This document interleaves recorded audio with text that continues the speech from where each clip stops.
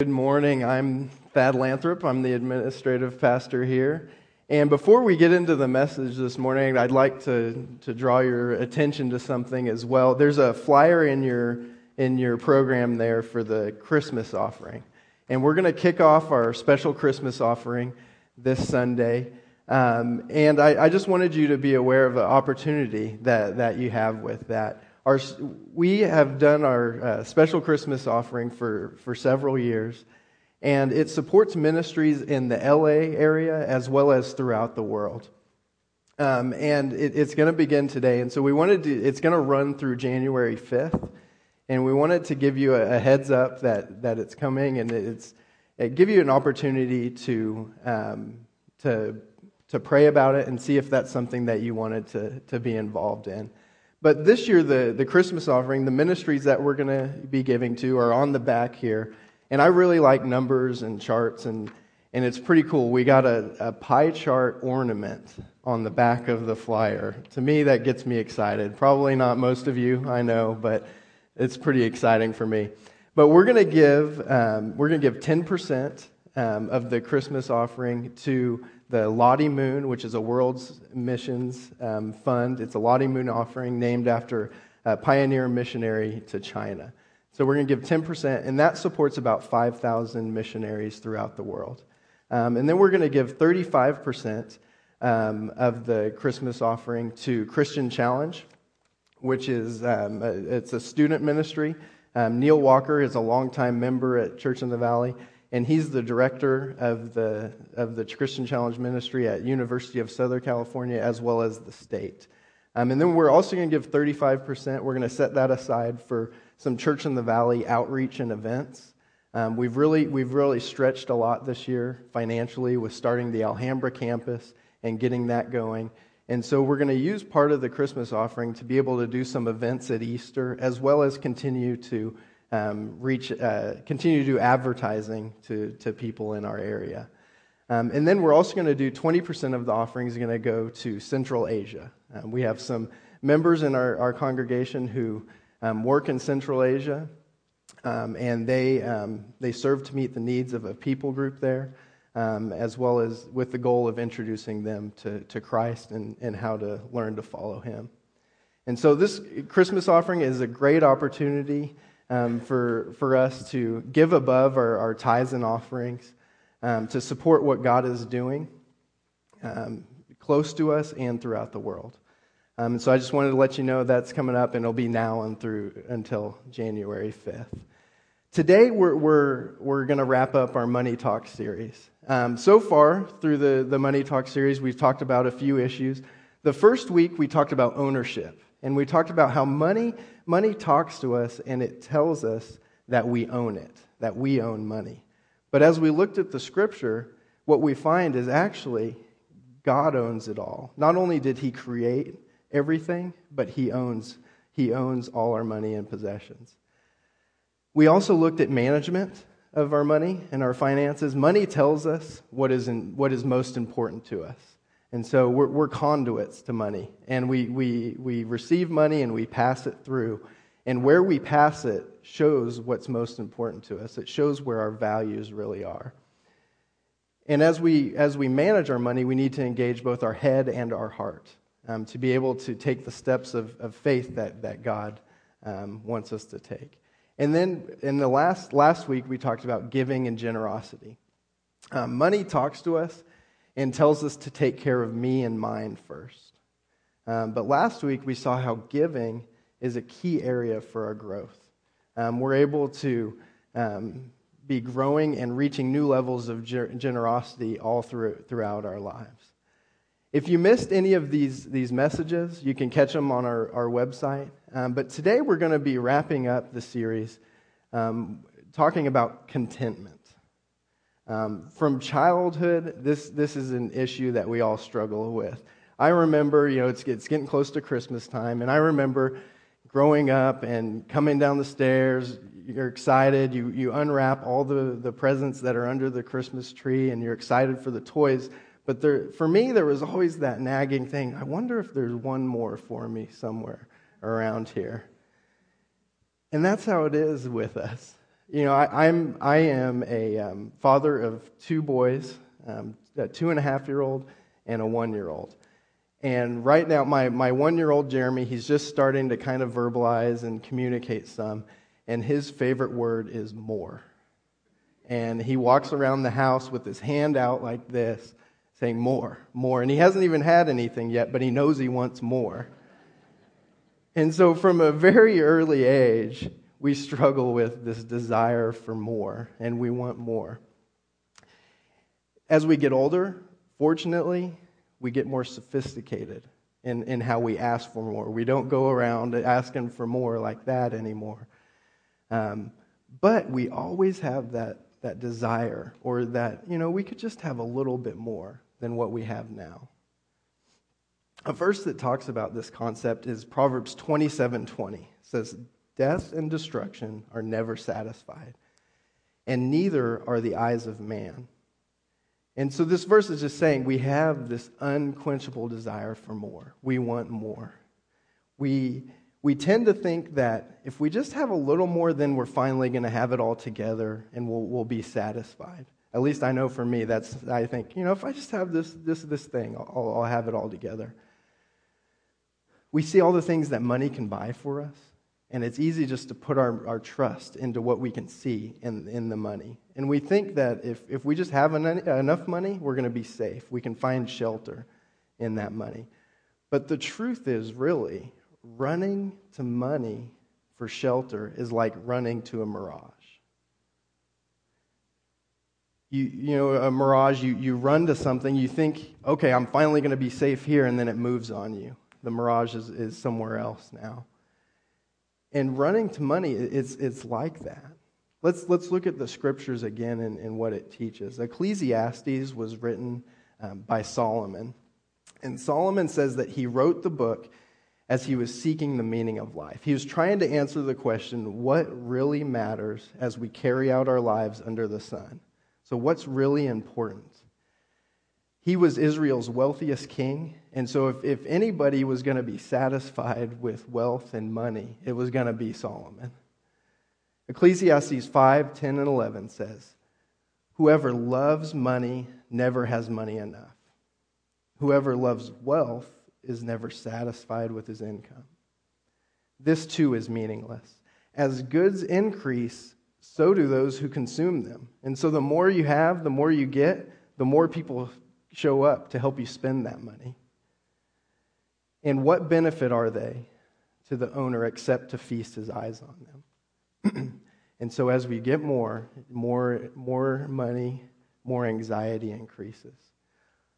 Let's take a look at these. We got a couple quotes here from some millionaires, some modern day millionaires. Some of them are kind of far from the past. But let's take at these quotes. They're echoing what Solomon is saying here. Warren Buffett says, "Too often, a vast collection of possessions ends up possessing its owner."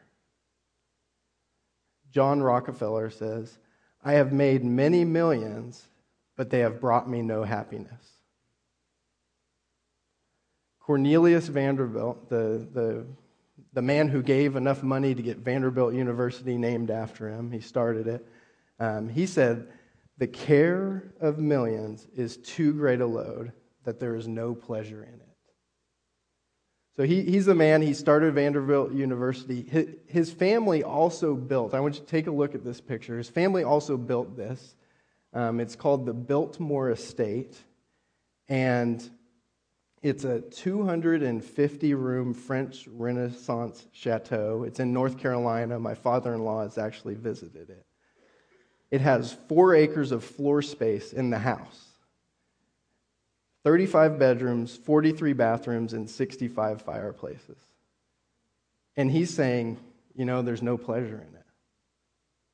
It's pretty amazing, just how they're echoing what Solomon was saying. And then this is one of my favorite quotes. Henry Ford says, "I was happier doing mechanics work." So it's not a bad thing to have a lot of money. There's nothing wrong with money in and of itself. Scripture says that God, He's made both rich and poor. 1 Samuel 2:7. is where that verse comes from. But being wealthy is not a sin. In fact, there were some of the great men in the Old Testament were extremely wealthy. Abraham, Job, Solomon, who we looked at. But the issue that we're addressing today is how easy it is to run to money as the answer. Whenever we believe that more money is the answer to our lives, we're running towards deception. In 1 Timothy 6 through 11, Paul's a first century church planner, and he's writing to his protege, Timothy. And he's writing to him he's giving him some coaching on how to guide his church as they interacted with this issue of money and the desire for more. And so let's take a look at this and what he's saying. 1 Timothy 6 through 8 says, "But godliness with contentment is great gain. For we brought nothing into the world, and we can take nothing out of it. But we have food and clothing, we will be content with that." And so verse 6 there, it starts with the word but. And whenever it starts with but, it means he's building off of something that he previously was talking about. And in the preceding passage, Paul is talking and he's describing false teachers. And these false teachers were manipulating and twisting the truth of the Scriptures and using their religious activity in a way to get rich. And they were calling it great gain. And so Paul picks up on this idea of the great gain, and he says, godliness with contentment is great gain. He says that growing in godliness and actually pursuing God himself and choosing contentment, that's what produces a rich life. Contentment in this context it really means that you're satisfied with what God has given you, and you're satisfied in him. It's really easy for me, I don't know about you guys, it's really easy for me to slip into that mode of, yeah, I'm happy with what I have, but if I just had that one more thing, I'd be more happy. I'd be better.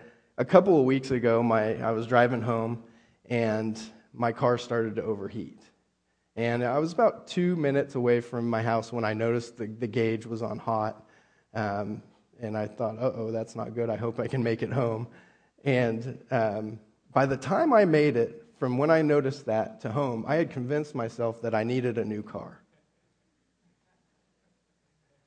The thought process went something like this. It went, wow, it's overheating. That's like 2 or 3 times this year that it's overheated. I wonder how much it's going to cost to fix it. Well, you know what? It's getting close to the timing belt. That's going to cost a lot of money too. And so, well, maybe, I don't want a fancy car. I don't want anything fancy. Just something a little better. That would be good. Maybe a little more reliable so I don't have to keep taking it to the shop and spending time doing that. Just a little reliable would be good. And by the time I got home, yeah, I needed a little more reliable car. Completely not the truth, but I had convinced myself in that moment that I needed that. And it's in moments like those that we have a choice. And contentment is a choice that protects us. Paul continues on to tell us that there is safety in contentment. 1 Timothy 6:9, it goes on to describe what happens when we give in to our desire for more. It says, people who want to get rich fall into temptation and a trap and into many foolish and harmful desires that plunge men into ruin and deception. And the New Testament was originally written in the Greek. And the idea behind, the Greek idea behind people who want to get rich is to will yourself to get rich. And so you're going to will yourself. You're going to put yourself, you're going to do all that you can to become wealthy and put yourself in that situation. We all have our own idea of what wealthy is. Maybe it's a bigger house, it's a new car. For a lot of us, it's just something a little bit better. And this passage isn't really getting into the definition of what wealthy is and all that. But what it is it's showing us where the desire for more leads and what happens as we go down that road. And what happens is, as we have this desire, what happens in this passage, what it's saying is that we get tempted because we think that we don't have all that we need. And the temptation turns out to be a trap, and which leads us into some foolish and harmful behavior. And then that leads into ruin and destruction. And what it is describing here is really a spiral of events. I think, yes, you got the spiral. There's a spiral on the screen. And what it's describing here is really just this spiral downward of where this seemingly innocent desire for more and what we want can take us. And so let's take a little bit closer look at what happens in the spiral. The Greek word for temptation here, the idea behind it is solicitation. And so something that's going to entice or lure you into doing something. I ran into a good solicitor a few years back, a good salesperson. I had signed up for a free credit report online, and I just kind of wanted to know where I was. I was newly married. I thought, that's a responsible thing to do. You know where your credit score is. And so I signed up for this, and in the process, you have to put in your credit card and everything so that you have to call them to cancel. It's part of their plan. And so I decided it was coming up on the month where I was going to have to pay, so I called them in. I called in with the intent I was going to cancel the plan. I didn't need it anymore. I just wanted to see where I was at. So I called in, and by the end of the conversation, I not only was still on the free credit report, I had upgraded to now I knew all 3 of my credit bureau scores, and they had... It was really, anyway, I won't get into the details. It was very impressive how they turned my desire to cancel into more money for them. And so, anyway, I called 2 months later and with more resolve to cancel that time and canceled it. But they got a couple months out of me. But that's what temptation does. It entices us and lures us into doing something that we really don't want to do. And so what this passage is saying, so we're going down the spiral. So the temptation comes, and then we hit the trap. It's a trap. And the idea behind the trap is really it's a trick. And so we get enticed and lured into something that tricks us. And it tricks us into foolish behavior. And the foolish behavior there, what it's talking about, is just being unintelligent. And so what happens is we're going along, and we have this desire for more, and we get tempted, and it entices us and lures us in. It turns out to be a trick, and then we start acting unintelligently. But we think it's intelligent. We think we're being smart. But in reality, we aren't, because we're so focused on our goal that we're blinded to the consequences of our actions and what might happen. And then it goes on. The Greek word for harmful is injurious, so it's pretty closely related there. But the desire for wealth, it can become so strong that we start to hurt the people around us, those we love, and ourselves. And then the ruin and destruction. So it leads us into the ruin and destruction. And the idea behind the ruin and destruction there is a prolonged destruction of the physical, spiritual, or eternal. And so choosing to seek refuge in money, it ultimately, and choosing to give into that desire for more, it can lead to our destruction because we lose sight of everything around us in search for that contentment in something that can't provide it. Money can't provide that contentment that we're seeking and we're searching for. And so we keep seeking for a little more, and we keep going deeper and deeper into the spiral until it ends up in the ruin and destruction. So it all starts with that desire for more. Starts with the desire, and it spirals down into this destruction. So we need to make sure that we keep our desire for more in check. We need to proceed, when we start to get that itch for something new, we need to proceed cautiously. Because again, money, it's not bad in and of itself. We can use money to give back to God what is His. We can use it to bless others, provide for our families. Those are good things that God wants us to do. But the desire for more can also be because we just want more. And it can be because we want to have more stuff. And we're growing discontent with what God is given us. Because the problem there is that we're focusing on what we don't have and not on what God has already provided for us and given to us. And so, if our desire for more is growing from that discontent, we need to take a step back and figure out what's going on so that we can get out of this spiral, get out of this deception that is happening. Because the spiral, you're spiraling down in, but there's off-ramps on the spiral. You don't have to keep going down. You can get off at any time. You know, with the car, when I was driving home, by the time I got home, I had decided that I needed, a new car. Not a new car, a reliable car. A used car. Nicer than I had. Fortunately, that week I talked with some people and mentioned what I was thinking. And as I was saying it, I realized how foolish and unintelligent my thoughts were. I didn't need a new car. My car's great, and I took it to the shop, and it wasn't that expensive. And so there's off ramps. I got tempted. I almost fell into the trap. I was tricked into thinking for a while that I needed that new thing that was going to solve all my problems.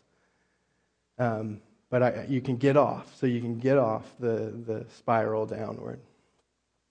1 Timothy 6:10. Let's keep going, working our way through 1 Timothy 6 here. 1 Timothy 6:10 says, it shows us that contentment protects us so that we don't lose faith. So it's not just material that we can ruin ourselves, but it's that we can lose our faith. It says, "For the love of money is a root of all kinds of evil.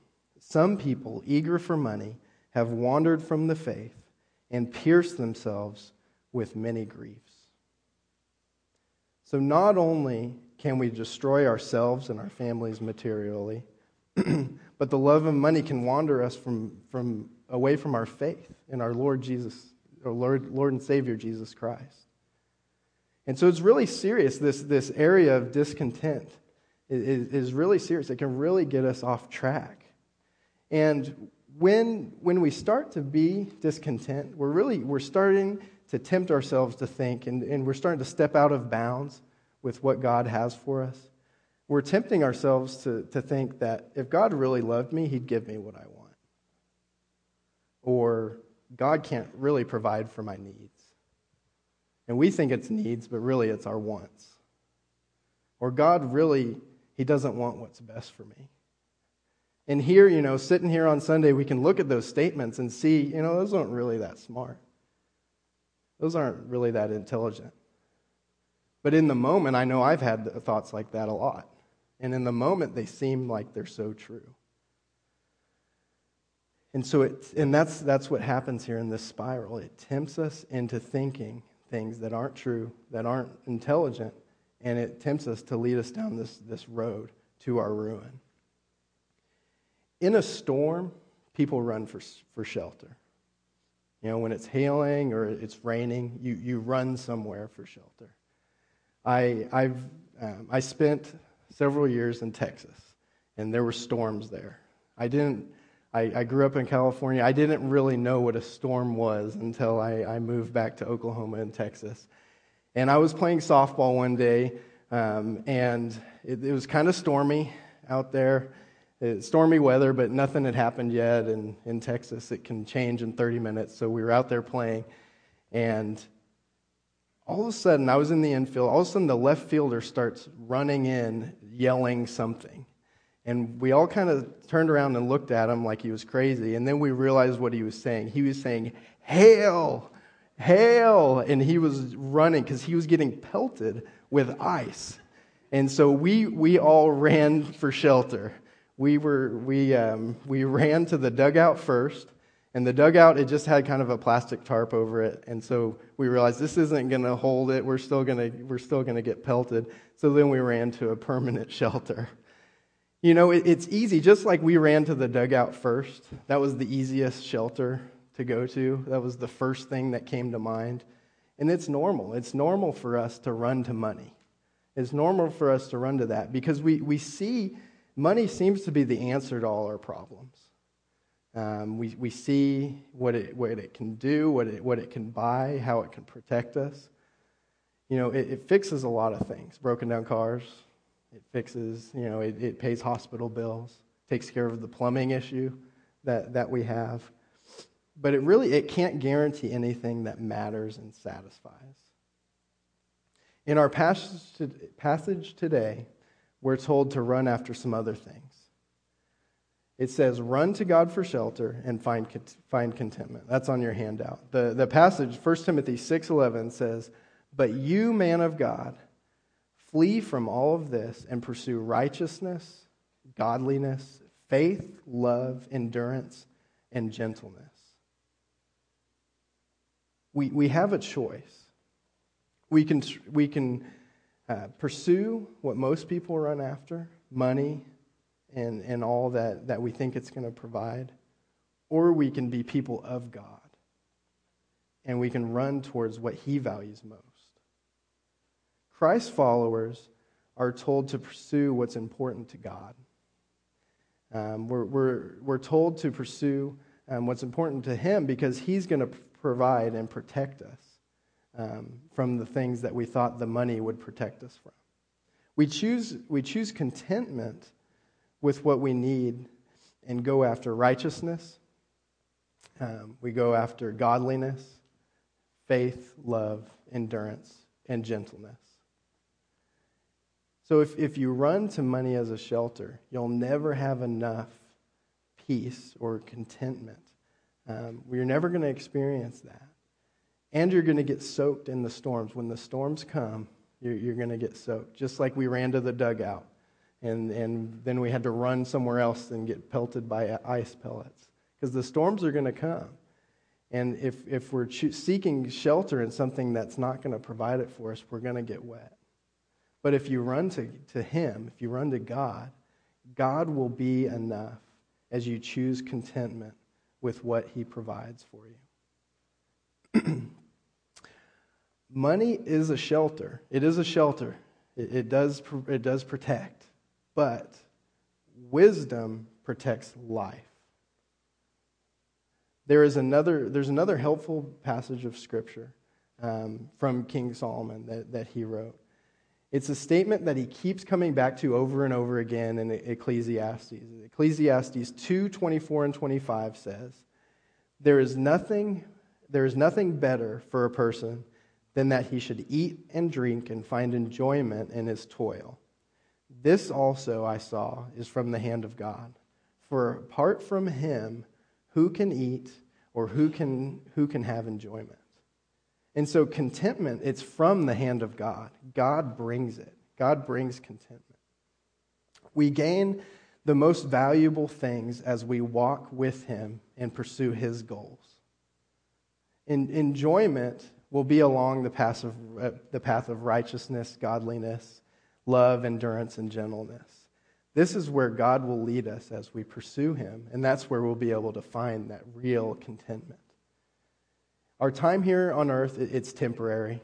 You know, we're not going to be able to take any of our stuff with us. It's all going to stay here. And it's going to flow through our hands into the hands of others. And God has made us to be conduits, not reservoirs. God wants good things for us, and He wants good things for those in our lives. He wants us to bless others as well. Discontent stops the flow. Discontent, it stops us from being conduits. It turns us into reservoirs. It can cause us to chase the wrong things and bring real harm to our lives and to those that we love. This is why the writer of Proverbs prays this prayer. He says, Proverbs 38:9, remove far from me falsehood and lying. Give me neither poverty nor riches. Feed me with the food that is needful for me, lest I be full and deny you and say, who is the Lord? Or lest I be poor and steal and profane the name of my God. And so he's saying, Lord, give me what you want to give me. Give me enough. Don't give me too much, and then I think that I don't need you and I forget about you. Don't give me too little, and I bring shame on myself and on my name because I have to go and try and steal. But Lord, please provide enough for me. He trusts God to decide his portion in life, and is content with what God gives. And so the question for all of us is, are we going to be able to do the same? In a moment, Brad Rosman is going to come up, and he's going to go through some next steps with us to respond to the message. And he's going to wrap up our message series since this is the last one. And then he's also going to give us a little sneak peek into next week's, the start of next week's message series. Would you pray with me? Lord, we thank you for who you are and that you can provide what is necessary for us and that you will provide. And we ask that you would provide just enough for each of us to keep our faith in you. And we thank you for who you are and just ask that you would give us a real sense of joy and contentment. In Jesus' name, amen. All right, we're going to be receiving our offering in a moment, but